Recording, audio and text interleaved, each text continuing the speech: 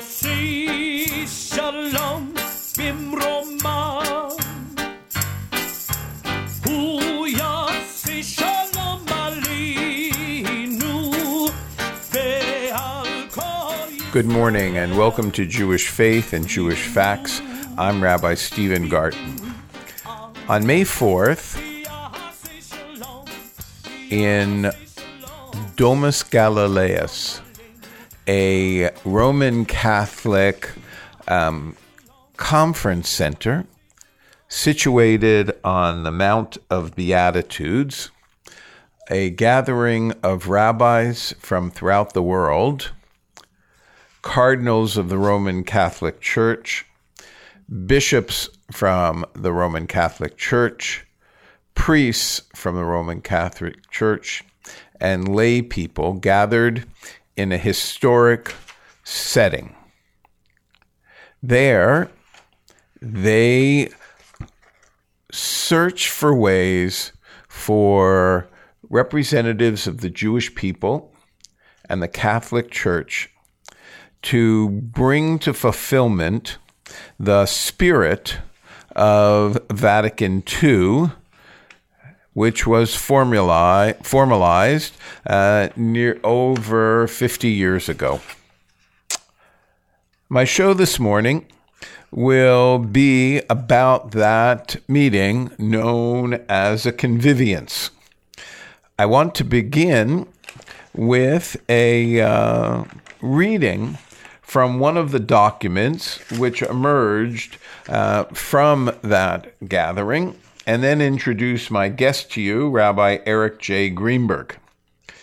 I'm quoting from a document signed by a collection of Orthodox rabbis representing countries as diverse as Serbia, Germany, the United States, Croatia, Switzerland, France, Finland, and Israel. Let me quote for you what they wrote. After nearly 2 millennia of mutual hostility and alienation, we Orthodox rabbis who lead communities, institutions, and seminaries in Israel, the United States, and Europe recognize the historic opportunity now before us. We seek to do the will of our Father in heaven by accepting the hand offered to us by our Christian brothers and sisters. Jews and Christians must work together as partners to address the moral challenges of our era. That is the introductory paragraph. It sets the tone for our gathering. Paragraph 1. The Shoah ended 70 years ago. It was the warped climax to centuries of disrespect and oppression and rejection of Jews and the consequent enmity that developed between Jews and Christians. In retrospect, it is clear that the failure to break through this contempt and engage in constructive dialogue for the good of humankind weakened resistance to evil forces of anti-Semitism that engulf the world in murder and in genocide of the Jewish people. Paragraph 2. We recognize that since the Second Vatican Council, the official teachings of the Catholic Church about Judaism have changed fundamentally and irrevocably. The promulgation of Nostra Aetate 50 years ago started the process of reconciliation between our two communities. Nostra Aetate and the later official church documents it inspired unequivocally rejects any form of anti-Semitism, affirms the eternal covenant between God and the Jewish people, rejects deicide, and stresses the unique relationship between Christians and Jews, who were called our elder brothers by Pope John Paul II and our brothers in faith by Pope Benedict XVI. On this basis, Catholic and other Christian officials started an honest dialogue with Jews that has grown during the last 5 decades. We, the rabbis gathered at this sacred place, affirm and appreciate the Church's affirmation of Israel's unique place in sacred history and ultimate world redemption. Today, Jews have experienced sincere love and respect from many Christians that have been expressed in many dialogue initiatives, meetings, and conferences around the world. Those two paragraphs in the introduction to the document serve as the fundamental petri dish upon which the rabbis and members of the Catholic Church gathered to share their thoughts about the world that we live in, how to make the world a better place, and how to undo millennia, nearly 2 millennia, of hostility and alienation. Stop. Let's call Rabbi Greenberg. My guest this morning is Rabbi Eric J. Greenberg, an international leader in multi-faith relations and an international award-winning journalist. Rabbi Greenberg has served as Director of Interfaith Outreach, Communications and Programs for the Multi-Faith Alliance for Syrian Refugees, the largest coalition of faith organizations to address the worst global humanitarian crisis since World War II. He composed the official Jewish contribution to the United States Conference of Catholic Bishops' catechetical study marking the 50th anniversary of Nostra Aetate, and was a featured presenter at last year's Parliament of the World's Religions Global Conference in Salt Lake City, Utah. This global conference will actually be held in Toronto, Canada next year. Previously, Rabbi Greenberg served as National Director of Outreach and Interfaith Affairs for the Anti-Defamation League, where he co-edited in 2011 the document entitled The Saint for Shalom, How Pope John Paul II Transformed Catholic-Jewish Relations. This document has been endorsed by Pope Benedict XVI. He served as a religion consultant on major motion pictures, including Jerusalem, the IMAX production, and the Bible, and conceived Outside the Bible, a historic 3-volume commentary on ancient Jewish writings published by the Jewish Publication Society.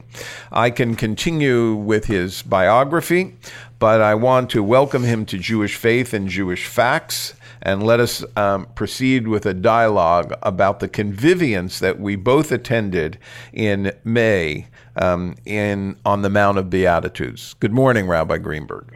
Good morning, How are you? Steve. It's a pleasure to be with you today. Yes. Off the air, we were talking about there's no news to really be discussing, so should we look back in time to May when it was peaceful and calm? Yes, there's nothing going on in the world. Yeah. That's right, and where we were at least had the possibility of turning off our phones and not being inundated with news and Twitters. That was quite a relaxing time, yes. So I don't remember whether you attended the first conviviance, but if so, that meant that you had 2 opportunities to see this unique gathering of Catholics and Jews, and I'm wondering if we should begin with your sense of whether the goals of either of those conviviances were met. It's a great question, Steve. So I did not attend the first gathering, but I was familiar with the group, and I always call them either the Neo-Cats, so I don't mispronounce the complete name, the Neo-Catechetical Way. But we'll call them the Neo-Cats for short, or the Way. Right. They had come, I was familiar with them back in 2013. They had come, I was the interfaith director at the ADL, the Anti-Defamation League, and they came to, they asked to meet with me because they were putting on a conference, I'm sorry, not a conference, but a concert at the famous Lincoln Center in New York City. Basically about Jews, and that's where they unveil their famous Shema, which we both heard. They do. There's a production by the founder of the Neo-Cats, and they wanted our Hefsher, our imprint approval. Yeah, for this. for this gathering. I had never heard of them before, but I was, very happy to meet with them and hear what they had to say. So, as you call them, the Neo-Cats are a kind of charismatic Catholic group that exists parallel to the normative Catholic Church and finds itself as in what we would call in the Jewish world a chavurah within the parishes, a small group meeting for more personal, intimate, spiritual approaches. Yes? Yeah, and in fact, it's even more than just a small group. They are an official order recognized by the Vatican. Both Pope John Paul II and Pope Francis have approved their society, so to speak. So I have compared them to sort of the Lubavitch of the Catholic world. And so they for have our a charismatic leader, their own leader. They go out and send out missionaries, messengers, shluchim, around the world and trying to spread their message. So I was pleased to see that our colleague Rabbi Rosen in Israel also had referred to them as the Chabad of the Catholic world. So I guess that's a good working model. Right. For our listeners, Chabad, which is one of the movements within the Lubavitch approach, within the Hasidic approach to Judaism, is probably best known to you as those Jews you see wearing dark clothes with a white shirt and some sort of black hat. Sometimes they're known as the Black Hats, but on TV they seem to be the more commonly portrayed Jews in Israel and throughout the world. And they are an outreach group, just as the Neo-Cats, we'll put that in quote, are an outreach group, primarily as the Neo-Cats are to already baptized Catholics. This is not an outreach group to Jews per se, or to others in the Christian world. And Chabad, Lubavitch, is an outreach group to Jews to intensify their Jewish experience. So, Eric, this is the first one that you attended personally. You knew of the group. You had heard their piece of music at Lincoln Center. What do you think their goals are in terms of Jewish Catholic relations? That's a good question. I think we you and I spent, I guess, about 4 days outside of Tiberias at their compound, the Domus. Well, let's start with the good news, so to speak. This group probably spent, I would think, perhaps as much as $2 million, bringing rabbis from around the world of all denominations to their home, to their headquarters, to meet and talk and dialogue and eat. I had not seen that before in all my years in interfaith work. Rabbis from all denominations, from the most fervent religious,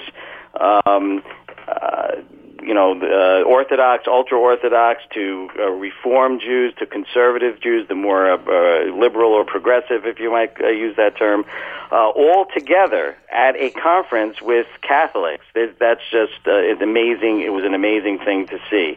So that's a positive, I think. Getting to what they exactly are looking for, we broke up into groups. We talked. It's a little murky to me. They do want to. Their leader Kiko, their founder, has great respect and loves the Jewish people. They are taught to love the Jewish people. In fact, as previously noted, he composed an opera. Which at the end culminates in Catholics getting up and singing the Shema Yisrael, perhaps the most important prayer in Jewish liturgy. Hear, O Israel, the Lord is one. So those are all, very, very nice things. But when you get down to the details, it wasn't really clear, and I don't know, like your opinion as well, what they are looking for us to do.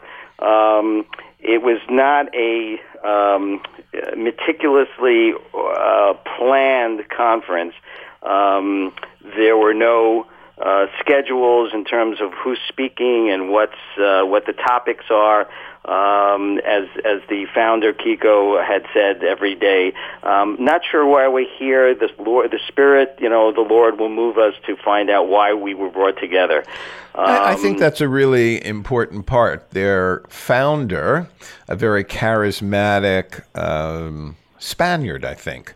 Yeah. Right? Yep. Who has devoted Spanish artist, right? A Spanish artist, but not clergy. He's not a priest. That's right. He's not an ordained priest. He's a lay person, and spoke eloquently of his personal finding of the Spirit, and felt that bringing Jews and Catholics together would be a place where the Holy Spirit could rest, and would, in some manner or form, infuse the gathering to find its own direction. Interestingly enough, the only formal presentations were made by members of the Jewish community. Rabbi Yitzchak Greenberg, an Orthodox rabbi who has been very involved in interfaith work and Jewish denominational work for his whole career, gave a fascinating paper on the theological similarities between Catholicism and Judaism. And Rabbi Shlomo Riskind, who originally is from the United States and now lives in Efrat, a community in the West Bank of Israel, and is a noted liberal within the Orthodox community, also spoke in a more theological manner about the intersection between repairing the world from a Catholic and Jewish perspective. But we didn't have an opportunity to speak about either of those presentations. And there was nobody other than Kiko himself who really spoke to us from the Catholic tradition. So you're right in suggesting it's murky as to what the goals of the gathering were. Do you think that people left in the main thinking that this had been a valuable coming together? I mean, $2 million is a lot of money to expend for 4 days overlooking the Sea of Galilee. Well, which was beautiful, by the way. As you said, it was peaceful. I think there was not for those who didn't have computer access. It was a way to unplug from the world for several days. So I think that was a unintended, positive as well. Leaving, I think, we've both been done programs over the years and built worked for organizations where you try to engage people. I think a major part that I have not seen yet is follow-up. You can have the greatest conference in the world, but if there's no follow-up to it, if there's no action plan as to what to do next, it just becomes, well, this was nice for a few days, and, we all move on with our lives because there's just so much going on. I have yet to see, to answer your question on two levels. One is I'm not sure what we left with, besides, by the way, making, I should say very importantly, some very nice new relationships and meeting some people. I met the Archbishop of Ethiopia, who was just a wonderful guy. And, we sat and talked and exchanged some information and about ourselves and about our cultures. So that's a real positive that is not necessarily quantified. But in terms of follow-up, I have not seen any, and I think that's what will answer your question as to what in your the value experience as a rabbi who's worked in the interfaith world for so long. Do you think there's value simply in Jews and Catholics coming together for 4 days, even if there's no obvious programmatic design or no obvious follow-through? Does it make an impact on the world as rabbis return to their home communities and as priests and cardinals and even lay people return to their home communities for us just to have been together? Oh, absolutely. I don't mean to say that there's no value if there's no follow-up, but no, I agree 100%. Just to be able to sit and meet and talk, there's tremendous value in seeing the other right. as a human being, as reflecting, the dignity of God, and that's absolutely valuable. What I mean is. Yeah. Oh, for sure. No. What I was going to suggest, and perhaps you can respond to it, is in this crazy world that we live in, people of faith are often placed in very deep silos. And so Christian people of faith are placed in one silo, Muslim people of faith are placed in another silo, Jewish people of faith are placed in a third silo. I'm only referring to the Abrahamic traditions. And I'm wondering if just being there allows us to chat with members of a tradition that we may not usually or normatively chat with in our daily lives, and perhaps give some sort of thrust to those rabbis and priests and lay people to set up a similar kind of situation in their home communities. For sure, yeah, absolutely. The idea that you can meet, it opens that door, even on its, as you're suggesting, which I agree with 100%. Just the act.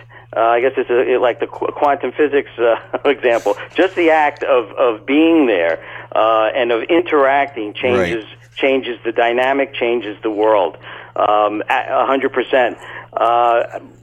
So what I was suggesting before, though, is that for something this big, this large, it seems to me that there is great value in the follow-up, and so we'll wait to see where that goes. Yeah, I mean, I think that's the difference. If you invite a member of the Catholic clergy to your home for dinner and you have a number of members of your community with you and we have a pleasant dinner together, we do put a human face to the other.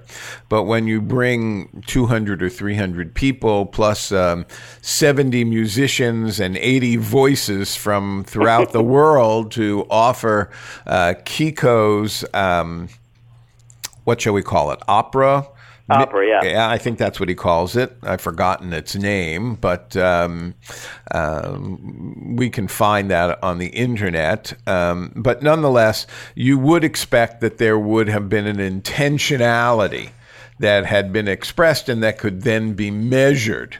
But we will both, as veterans of interfaith, at least take away from this wonderful experience, whether it was meeting with the Cardinal of Milan or the Cardinal of Ethiopia, who I think was one of the few members of the Christian clergy outside of North America who actually spoke English, and made it possible for conversations. I don't know about your Italian, but mine is not as helpful as I'd like in these situations. Well, yours is better than mine, isn't it? I want to switch gears for just a moment.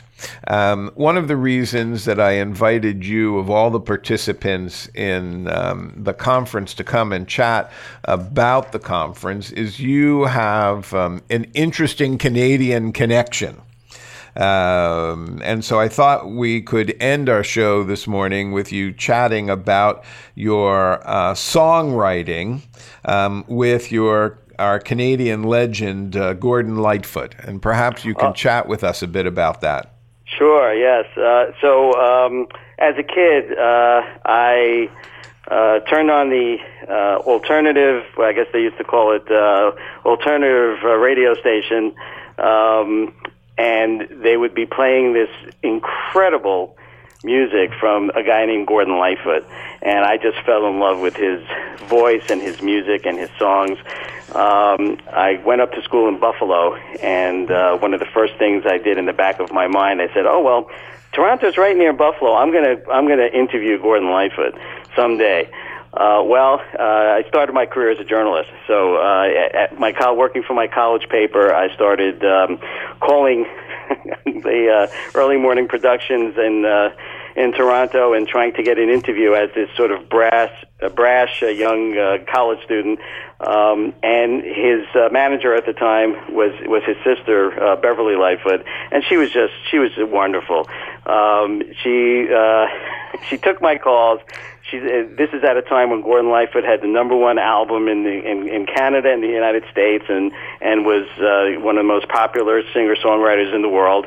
And said, "Well, Eric, not right now. He's very busy. He can't really, give an interview." But I persisted, and several years later, I wound up. She connected me with Gordon. We became friends. He came to play at Klein Hand's Music Hall in Buffalo, and ever since then. And this is going back several decades. In my newspaper career, I would write about him and promote his work. And wherever I was and wherever he was touring, we would meet. He then invited me to his home several times. I was at Massey Hall for some of his legendary concerts there. He's been playing there for years and years. Surely. And so I'm a songwriter as well. And I had suggested to him a couple of times that there's some songs of his that I thought could be reinvented, or that there are a couple of songs of mine that he might be interested in. And one he actually liked, and this was a song now that's called "Up in Buffalo," which is available. Make the plug, yes. Make the plug. And SoundCloud, there's the little plug there. Right. And the end of this story basically is I asked him for permission to take an old piece of his and rework it and add some lyrics and a chorus and a middle. I did that and sent it to him, and within a day he called back and said, "This is great, get it out there." So I flew up to Toronto. I recorded it. Gord is not singing on it. It's myself and another Canadian musicians and singer, and he just loved it. And so I got to record. I got to fulfill my dream. Oh, wonderful. We don't always get that opportunity. So this song is entitled "Up in Buffalo." And it's available on iTunes and I suppose on other platforms. And our listeners who may remember Gordon Lightfoot and some of his magnificent songs about Canada, as well as recordings of other songwriters, are urged to kind of check this out. I don't know that we really have enough time for you to sing it for our audience. No, they could. The beauty of online is they could just do a couple of clicks. I should add that we recorded it under the name Light Feet. Okay. A little pun there because it's me and Lightfoot who are the co-writers. So it's nice. Light Feet. Yes, Steve, it's available on like I say, iTunes, SoundCloud, and all some of the platforms. All the platforms, yes. Yes. I'm told that our time is up. And so I want to thank you for sharing with me and with the audience this morning about the neo-catechumenical convivience that we both attended and sharing a bit about interfaith work. My guest this morning has been Dr. Eric Greenberg, a noted specialist in interfaith relations. For Jewish Faith and Jewish Facts, I'm Rabbi Stephen Garten. I wish you a good day and shalom. Shalom Aleinu.